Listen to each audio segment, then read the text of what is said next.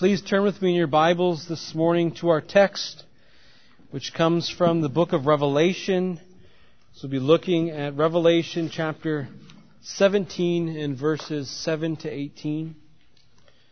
Revelation chapter 17 verses 7 to 18. And as you turn there, you may have recognized last week that as I read the end of verse 6, I didn't read the last sentence. And so we're going to read the last sentence with this week's text, but that was done for a purpose, because that final sentence really goes together with verse 7, which is why I left it out last week, and why we'll pick up with the last sentence of verse 6 this week as we look at Revelation chapter 17 and verses 7 to 18. So brothers and sisters, and please hear with me the reading of God's Word. When I saw her, I marveled greatly. But the angel said to me, "Why do you marvel?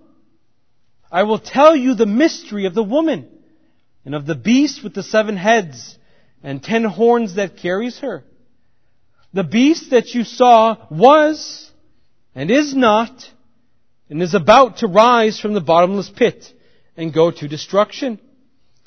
And the dwellers on earth, whose names have not been written in the book of life from the foundation of the world, will marvel to see the beast, because it was and is not and is to come. This calls for a mind with wisdom. The 7 heads are 7 mountains on which the woman is seated. They are also 7 kings, 5 of whom have fallen. One is, and the other has not yet come. And when he does come, he must remain only for a little while. As for the beast that was and is not, it is an 8th, but it belongs to the 7, and it goes to destruction. And the 10 horns that you saw are 10 kings who have not yet received royal power, but they are to receive authority as kings for 1 hour together with the beast. These are of one mind, and they hand over their power and authority to the beast. They will make war on the Lamb, and the Lamb will conquer them. For he is Lord of lords and King of kings, and those with him are called and chosen and faithful. And the angel said to me, the waters that you saw, where the prostitute is seated, are peoples and multitudes and nations and languages. And the 10 horns that you saw, they and the beast will hate the prostitute. They will make her desolate and naked, and devour her flesh, and burn her up with fire. For God has put it into their hearts to carry out His purpose by being of one mind, and handing over their royal power to the beast until the words of God are fulfilled. And the woman that you saw is the great city that has dominion over the kings of the earth." Thus far is a reading of God's Word. Well, brothers and sisters, last week we were introduced to a new series of visions. And there we saw that one of the 7 angels, who had the 7 bowls, comes to John and says to him, "Come, I will show you the judgment of the great prostitute who is seated on the many waters." And the intent there, in those first 6 verses of chapter 17, was to show to John what the woman was guilty of. What the woman was guilty of. And so what the angel reveals to John was her nature. He reveals to John her character, so that he can see for himself why God is going to come and is going to destroy this woman. And what did we see? God was going to come and destroy her because of her immoral influence over the world. Right? The woman, we said, represents or symbolizes the anti-Christian world, which is the center of seduction, just like a great prostitute. And that anti-Christian world of seduction is doing what? It is enticing people. It is alluring people. It is seducing people into forsaking Christ and following after the economic and religious system of this world. And in John's day, this enticement and these allurements were a very real problem. And if they did not comply, they would face severe persecution. And this is why Jesus himself addresses this as he has John write the 7 letters to the 7 churches. If you remember in chapter 2, verse 10, Jesus says to the church in Smyrna, "Do not fear what you are about to suffer. Behold, the devil is about to throw some of you into prison, that you may be tested for 10 days, and you will have tribulation." Right? Why were they thrown into prison? For not compromising their faith. Right? For not figuratively drinking the cup of wine that all the other of their ungodly neighbors drank. And so now in jail, they're going to have a final opportunity to drink of that wine by denying Christ and confessing Caesar as Lord. You see, when Christians were thrown into prison in the end of the first century here, it wasn't like it is today to do a couple year jail sentence and then be set free. They were put into prison, given one last opportunity to comply with state, or they were put to death. And Jesus knew this. He knew this would be their end, which is why he says right after that, "Be faithful unto death, and I will give to you the crown of life." But this is why then, brothers and sisters, as we ended last week, we've seen in the description of the woman that she is said to do what? She is described as being drunk with the blood of the saints, with the blood of the martyrs. This is why that woman will be destroyed. Because she works hand in hand with the state and persecuting God's people. And now as a result, after seeing the nature and the character of this woman revealed to John, what does he now say? He says, "When I saw her, I marveled greatly." Now what I want us to understand is when he says that he marveled greatly, we aren't to understand that as he stood maybe in astonishment and in awe in a positive sense, as if he liked what he saw. But rather we ought to think of John's marveling at the woman much like Daniel's reaction was in Daniel chapter 4 when he was told of Nebuchadnezzar's second dream. If you remember there, that dream of that Nebuchadnezzar was going to be chopped down and uprooted because of his sin. As he told Daniel that dream, what was Daniel's reaction to that? We were told he is dismayed and his thoughts alarmed him. Right? That was his reaction to this vision. And so we need to see that John, like Daniel, is in shock after he hears this vision revealed to him. And so fear has overcome him. He marvels as he sees the vision of this woman, probably thinking to himself, how can the church ever endure? How will we be able to make it to the end if this is what we have to do battle with? But this is why then the angel responds, "Why do you marvel?" Right? He's saying to John, there is no need to be frightened. Right? There is no need to be alarmed or shocked by what you see. He goes on to say, "I will tell you the mystery of the woman and of the beast with the 7 heads and 10 horns that carries her." So now what we see after that, brothers and sisters, what follows is the angel here working to dispel all of John's anxiety and worry and apprehension by unlocking the mystery of what is going to happen with the church and all of her enemies as he interprets the vision before us this day. And so our first point this morning as we look at our text will be the beasts appearing. Right? The beasts appearing. Right? The angel is going to reveal to John in our text the manner in which the beast will appear.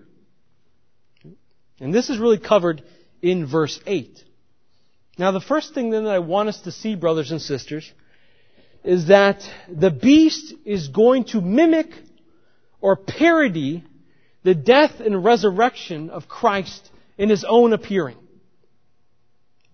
If you remember back to Revelation chapter 2 verse 8, we are told this, "And to the angel of the church in Smyrna write, the words of the first and the last who died and came to life. Talking about Jesus. In verse 8, what do we read of our text today? The beast that you saw was and is not and is about to rise. Right? So we see there that the beast parodies. Right? He tries to mimic Christ. Now we've already seen that the beast represents not just a kingdom, but all rebellious kingdoms that persecute God's people. The beast isn't any one kingdom. He is all kingdoms throughout history that stand in opposition to God. And if you remember, we got that from Revelation chapter 13. In the description of the beast that comes forth from the bottomless pit, he is described as being a composite beast of not just one of the wicked kingdoms in Daniel 7, right, but he is a composite of all of the wicked kingdoms in Daniel 7. Right? He takes upon all of their characteristics, demonstrating to us that he is trans-temporal in nature. Now in the first century, Rome was the embodiment of this beast for John and for his hearers. And the beast does what? The beast serves Satan's agenda. Right? Satan is behind the beast, and the beast goes about doing the will of Satan here on the earth. And so the beast is an extension of the devil. And so the beast's existence really coincides with the existence of Satan. Right? This is why the history of both of them is so interconnected. Right? In our text today, we're given the history of the beast. But in Revelation chapter 20, verses 1 to 10, we're given the history of the devil. And if you look there, starting at verse 1, this is what we read. Then I saw an angel coming down from heaven, holding in his hand the key to the bottomless pit and a great chain. And he seized the dragon, the ancient serpent, who is the devil and Satan, and bound him for 1,000 years, threw him in the pit, shut it, sealed it over him, so that he might not deceive the nations any longer until the 1,000 years are ended. After that, he must be released for a little while. And so we see what? Satan existed. Then he was bound. He was not. And then only to be released for a short time in the future. So too is the beast. He was in verse 8. He is not, and he is to come. And so we see the parallel history of the two. But what we also see of the beast is this, that pattern recycles over and over and over again of being and not being and being again and coming. Right? We see that with Pharaoh and the Egyptians. Right? So we see the beast there. Right? We see the beast with Nebuchadnezzar and the Babylonians. We see the beast with Herod the Great. We see the beast with Nero and Domitian in their persecution of Christians. But all of them were cast down. They were for a time. They were not. And then the beast reappears. He comes again. Robert Mounce, in his commentary on the book of Revelation, in this text says this: the beast down through history repeatedly comes up from the abyss to harass, and if it were possible, to destroy the people of God. And so what we need to see going on in our text here is that the angel is showing John what is going to continue to persist until the coming of Christ. Right? This is the continual pattern of the beast throughout history until that one final battle where he gathers all the nations against Christ and his people and is destroyed. Right? But it's that going away and it's that reappearing then that will amaze people. Right? It will amaze the dwellers on the earth. They will marvel at it. They will look at it with awe and with astonishment. Now remember that phrase, dwellers of the earth, is what? It's a phrase that John uses throughout the book to describe the ungodly. And so it's the ungodly men and women of the age that will look in awe and astonishment as the beast arises. Right? They fall under the spell of wicked rulers and wicked tyrants and wicked governments. They follow after them in blind obedience, right? Deceived by their own sin. As one author comments, If you want one example of this, one needs only to think of the fanatical masses at the Nuremberg rallies in the early days of Hitler's Nazi Germany. He says the feats of despotic empire builders who aspire to world dominion always evoke the wonder and worship of the citizens of Babylon the Great. And isn't that true? You see that played in over and over again throughout history with rulers in all ages. This was no different, brothers and sisters, than in John's time as well. You have the Jews who belong to the synagogue of Satan. You have the unbelievers who worship pagan deities living amongst the Christians there. And both of them did what? They both conspired against Christians. They both served the government by turning over Christian to the Roman authorities. Is this not the same thing that we see going on today in Islamic countries? This is the very same thing we see played out repeatedly over and over and over again. But this is why John's message today, we need to see, was meant to be a comfort to the saints. It was meant to be a comfort. Not only, though, to the saints of the first century, but to the saints of even the 21st century. And that comfort that we all ought to receive, I really want us to see is twofold in nature. There are really two things that we ought to take away through this text. The first is this, that although the beast will go away and reappear, although he will try to mimic Christ in His death and resurrection, although the beast will get the support of the world, right, to persecute God's people, what we need to see is that he will fail. Right? He will fail. The beast can pretend to be like Jesus. The beast can pretend to be sovereign over the earth, but he is not. Right? He is not. Jesus, His death and resurrection, secured His victory. And in that, He established His own universal reign and His only one true kingship over the earth. Right? Jesus, though, died once, didn't He?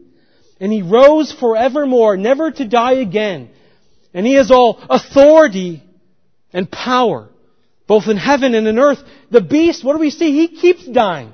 Over and over again. He keeps dying and rising, which demonstrates what? He lacks the power that the true king has. He can't stop his dying and rising. He continually does it. And every time that the beast dies, where does he go? He goes into the bottomless pit. Let us see that the abode of the beast is not glory but disgrace. But let us also then take comfort in the fact that as the beast goes down into the abyss, there's coming a day in which he shall not arise from it again. As the angel says to John, the beast you saw was and is not and is about to rise from the bottomless pit. And what? Go to destruction.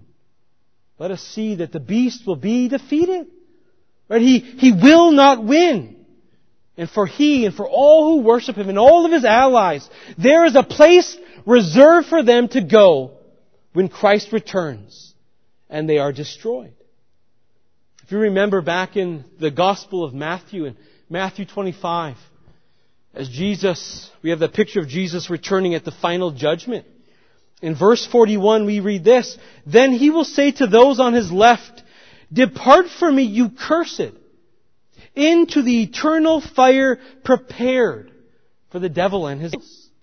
So I want us to see, brothers and sisters, that there isn't just an eternal fire that they will go to, but rather there is a prepared fire that all of the enemies of God will be sent to. Which means it is one that is certain. It is one that He has established. It is one that He has appointed.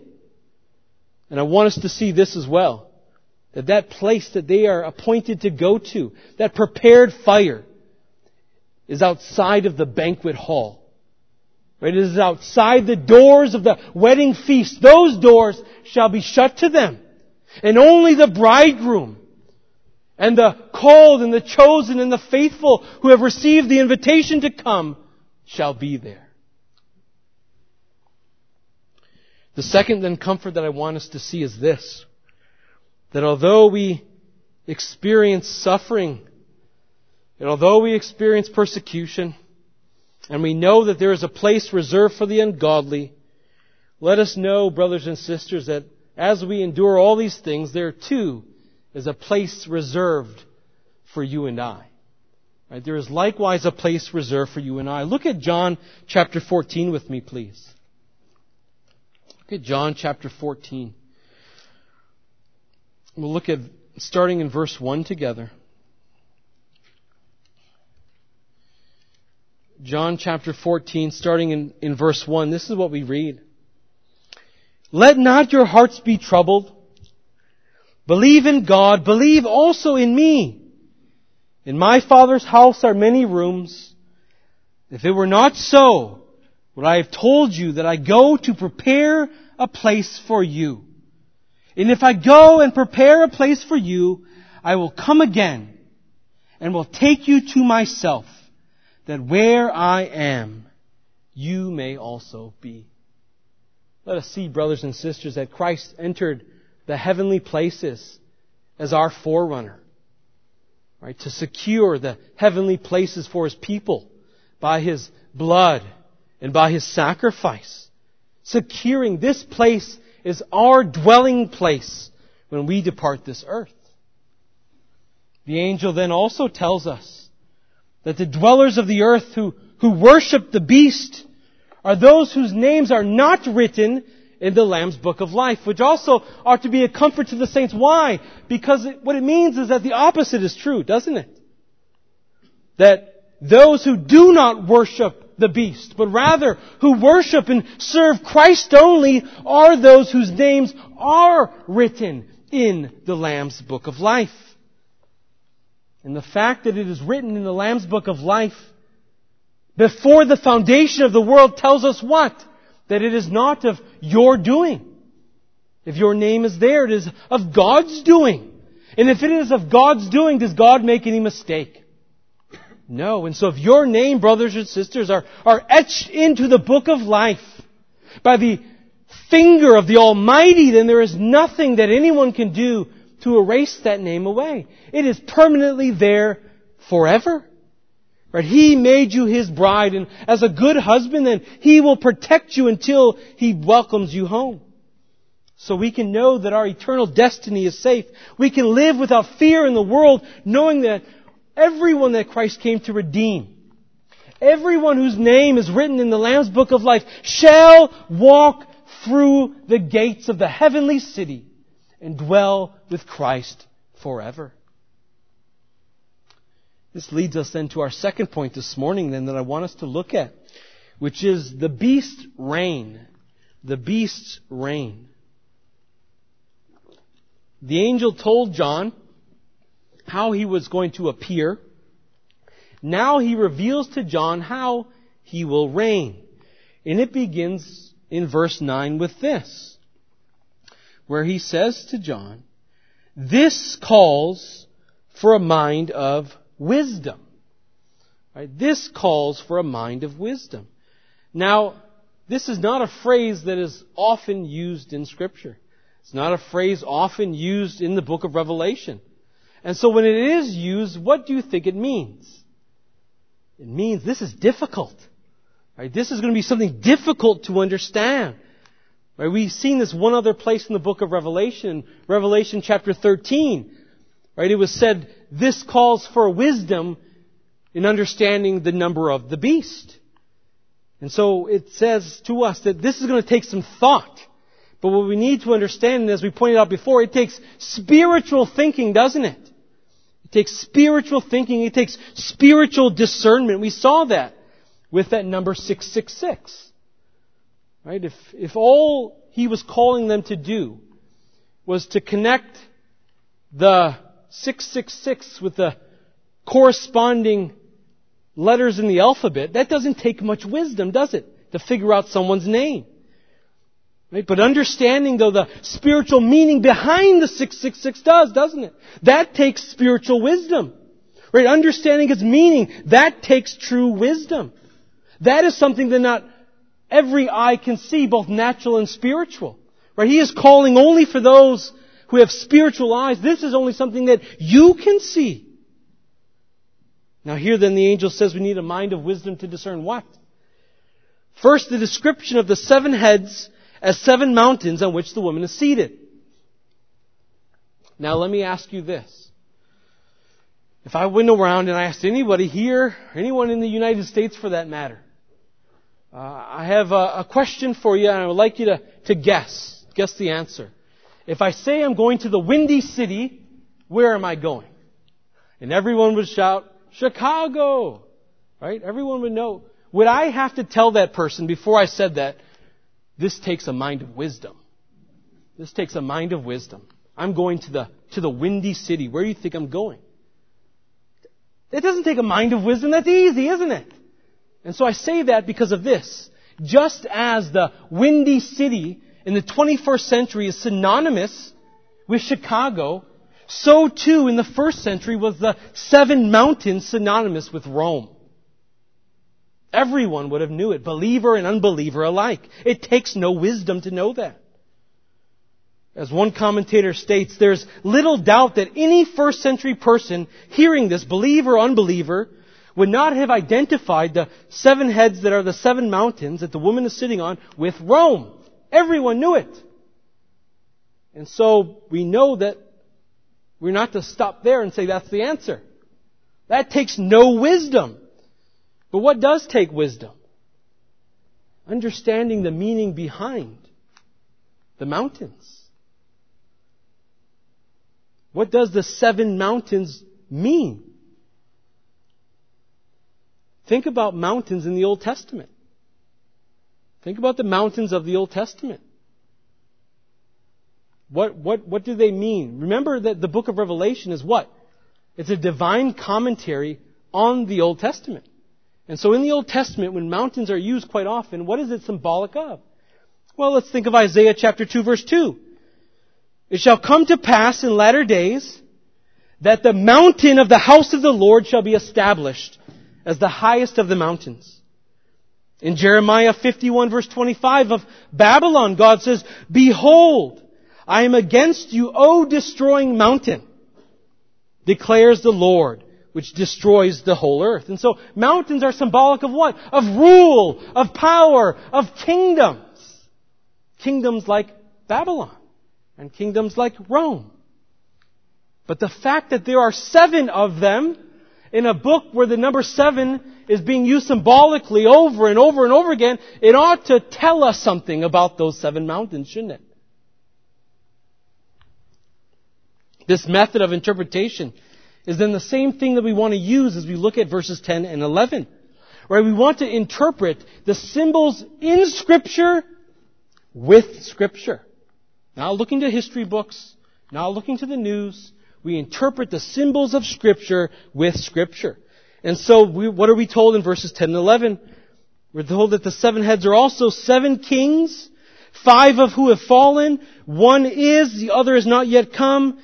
And when he does come, he must remain only a little while. As for the beast that was and is not, it is an 8th, but it belongs to the 7, and it goes to destruction. Now here, what people oftentimes try to do when they're looking back at history and trying to make the Scripture fit history is they'll look at the emperors, right? The rulers of that day. They'll say, well, who's ruling now? He must be the 6th. Let's count backwards, count forwards to figure this out. To figure out who the angel is trying to reveal to us here. But all of those lists are pretty arbitrary lists because you have to exclude historical emperors to get to the man that you want it to be.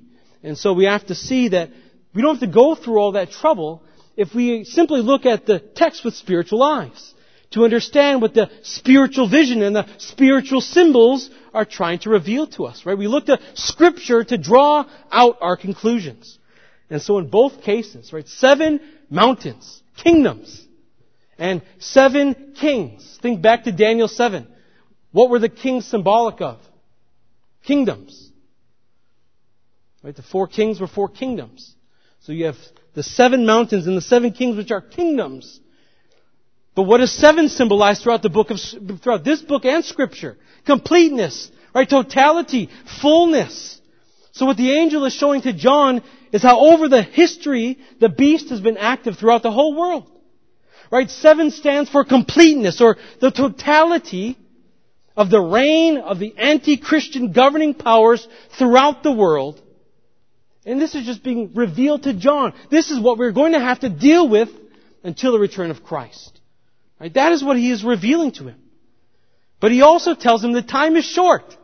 The time is short. The time is near. This is why he says 5 of the kings have already fallen. One is, the other is not yet come, and when he does, he will remain a while.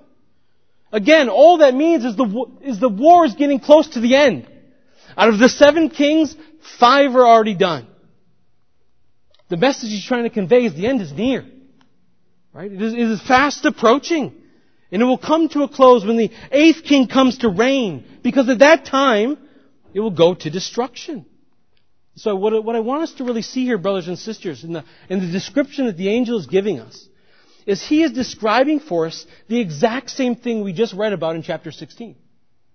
Right? He is describing the gathering by the beast of all the nations at the Battle of Armageddon.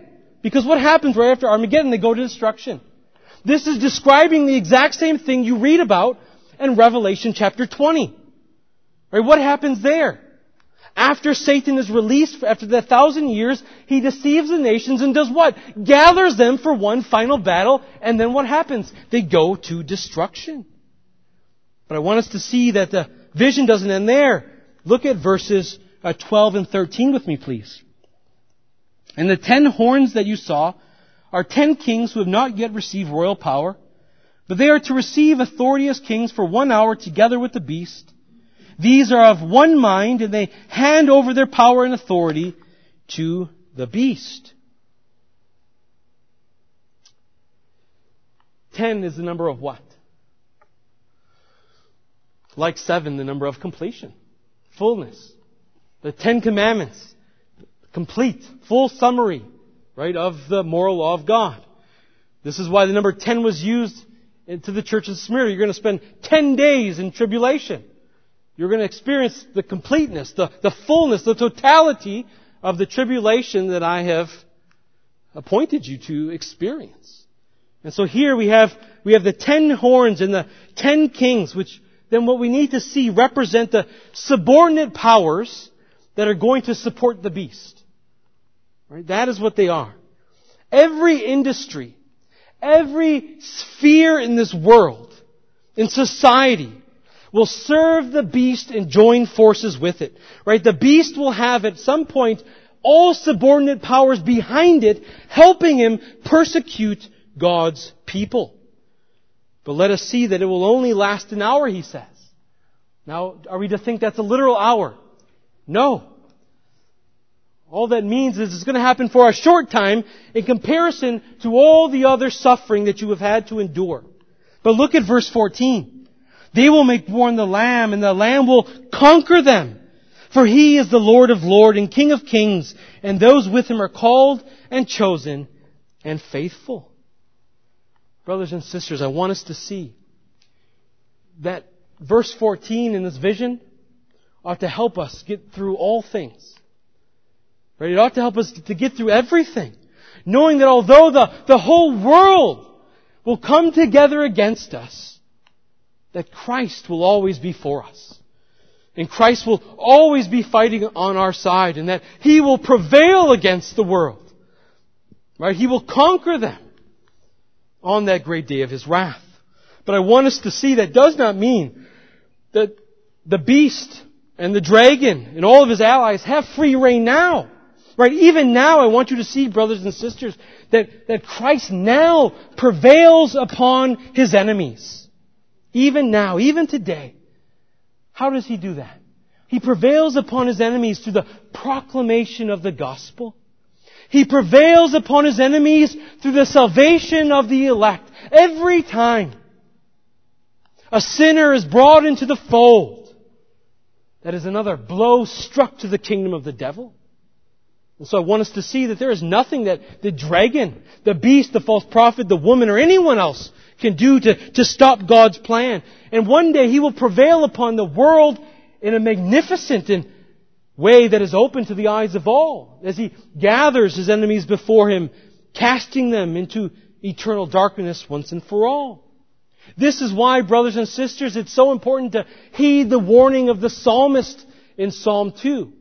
Why it's so important not only for us as individuals, but for leaders and governments and world powers to heed what the psalmist says here in Psalm 2, verses 10 to 12. There he says, "Now therefore, kings, be wise. Be warned, O rulers of the earth. Serve the Lord with fear and rejoice with trembling. Kiss the Son, lest He be angry, and you perish in the way, for His wrath is quickly kindled. Blessed are all you who take refuge in Him." You see, brothers and sisters, the whole world is being called to serve the one true King. Not to serve culture or kingdoms or rulers or any idol. We're all called to serve the one true living God. And for only those who have come to faith and repentance and have kissed the Son, it is only they who shall stand with Him as He defeats all evil spiritual powers. This is why, though, brothers and sisters, He can say at the end of verse 12, "Blessed are all of you who take refuge in Him." Why is that? Well, you're blessed, brothers and sisters, because when Christ returns, you will not feel the fury and the wrath of the Son. Right? You are blessed, Christian, for when Christ returns, salvation will be yours. Right? You are blessed because when Christ returns in His flaming vengeance, it will not fall upon you. You'll be swept away to safety and comfort and security. This leads us then to our third and our final point, which is the beast's destruction of the woman. The beast's destruction of the woman. We have seen how the reign of the beast shall not last forever. Right? It will be cut down. He will be cast into eternal darkness. But here, under our third and our final point, we see how God makes those in rebellion against Him do His very will here on earth. Right? This is what we see, that He is the sovereign Lord who is in control of all things. He is even in control of wicked men and causing them to destroy their own wickedness. That is what God is doing. And He does it in order to accomplish His plan, to the praise and to the glory of His name. Right, in verse 15 we read, "And the angel said to me, the waters that you saw, where the prostitute is seated, are peoples and multitudes and nations and languages." Right, that is describing the woman's immoral influence over every tribe, tongue, nation, people. Right? And we said last week that what does the woman do? She woos the inhabitants of the earth with the promise of what? Economic prosperity and security. But we see that all of those who get into bed with her, all of those who love the woman will one day do what? They will turn on her and they will destroy her and they will devour her. Why? Hatred, right? Jealousy, all things that make people turn on one another. Perhaps also because they find out that the promise she has made, she does not deliver on. And so they turn on her and they devour her. But I want us to see ultimately, though, what is the reason that they turn on her and devour her? Because ultimately, the reason that they destroy the woman is because of God. It's because of God. Look at verse 17 once more with me. "For God has put it into their hearts to carry out His purpose by being of one mind and handing over their royal power to the beast until the words of God are fulfilled." God, who decreed the beginning from the end, has ordained all things that fall out in the world. And here we see God's wisdom on display as He causes Satan to rise up against himself. He causes Satan to rise up and to attack and make war with his own followers.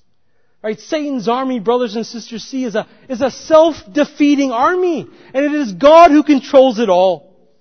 This is why in Isaiah chapter 57, verse 21, we read this. "There is no peace, says my God, for the wicked." Right? There is no peace. This is why, brothers and sisters, though, seeing behind the curtain. As the angel gives us a peek behind that curtain and seeing God orchestrate all things, although it causes angst and worry in the unbeliever, ought to stoke peace within the heart of the saint, shouldn't it? Right? The wicked have no peace. Why? Because they have no share in Christ. Right? But the believer has peace because we have a share in Christ. In the blood of Christ. And that blood of Christ has done what? It has brought peace of conscience with us, that we stand in peace before God. Right? The wicked have no peace. They have no idea what's going on in the world. They have no idea what their purpose is. They have no idea what will happen to them when they die. We do, for our sovereign and all-wise God has revealed it to us. So brothers and sisters, let us rejoice in our victory. That no weapon formed against us shall prosper. Right? For by faith we look to and lay hold to the promises of God. Looking all the way back to Genesis 3:15. Understanding that although the serpent bruised the heel of Christ, that Christ has crushed the head of the serpent. And even today now, Christ causes His people to tread upon the head of the serpent even today. Let us then rejoice in the wisdom of God, brothers and sisters. His wisdom has been laid from before the foundation of the world. Let us sit back and enjoy it unfold in human history. Let us also, brothers and sisters, and rejoice in God's sovereignty, which is contrasted with the sovereignty of the woman. In verse 18, the woman has sovereignty, we're told, over the kings of the earth, as her economic sway and influence extends to them as well. But what do? They turn to destroy her. They turn to devour her. And so we see that she is not sovereign. Only our God is truly sovereign. He knows all things, and He always does what is right and what is best. Let us see His ways. How He has the world, right, devour and bring down one another. But what does He do to His people? What does He do for the church? He established us to do what? To build one another up. Right? Unlike the beast who is a false Christ, the true Christ doesn't devour His bride, but rather He cares for her. He loves her. He empowers her. He upholds her. He protects her. So brothers and sisters, may that cause us to walk in all humility before our Lord, recognizing that if the sovereign Lord did not set up His kingdom in our heart, we would be just like this wicked world, right, following after the woman to our own destruction. Lastly then, I call upon us all to marvel at the infinite power of our God. Right? Marvel at the power of Him. May it cause us to admire Him greatly. And may it bring great consolation to those who love the gospel, seeing that the Lord of Lords and the King of Kings is able to make people who live their whole lives not wanting to do His will, do His will. And so, brothers and sisters, let us trust in Him. No matter what evil arises, know that even in that, God is working out all things for your good. So do not fear, for the time is short and Christ is coming. Let us pray. Heavenly Father, we thank You for the glorious truths of Your Word. We ask, Lord, that You would cause Your Word today to comfort our hearts, to make us abandon all anxiety and worry. May we be consoled by Your words. May they be a great encouragement to us. May we look to Your gospel promise whenever we are worried, recognizing, Lord, that You have conquered our every enemy and that there is a place that You have gone to prepare for us and You have promised to come, return for us and bring us there. May we continue to set our eyes upon that heavenly dwelling. And it's in Christ's name we pray. Amen.